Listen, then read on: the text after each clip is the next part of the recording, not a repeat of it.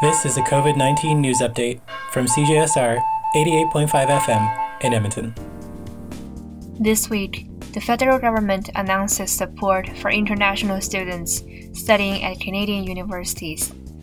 The new measures include providing priority study permit processing for students who have submitted a complete application online. It also clarifies eligibility for online studies to count toward postgraduate work permits.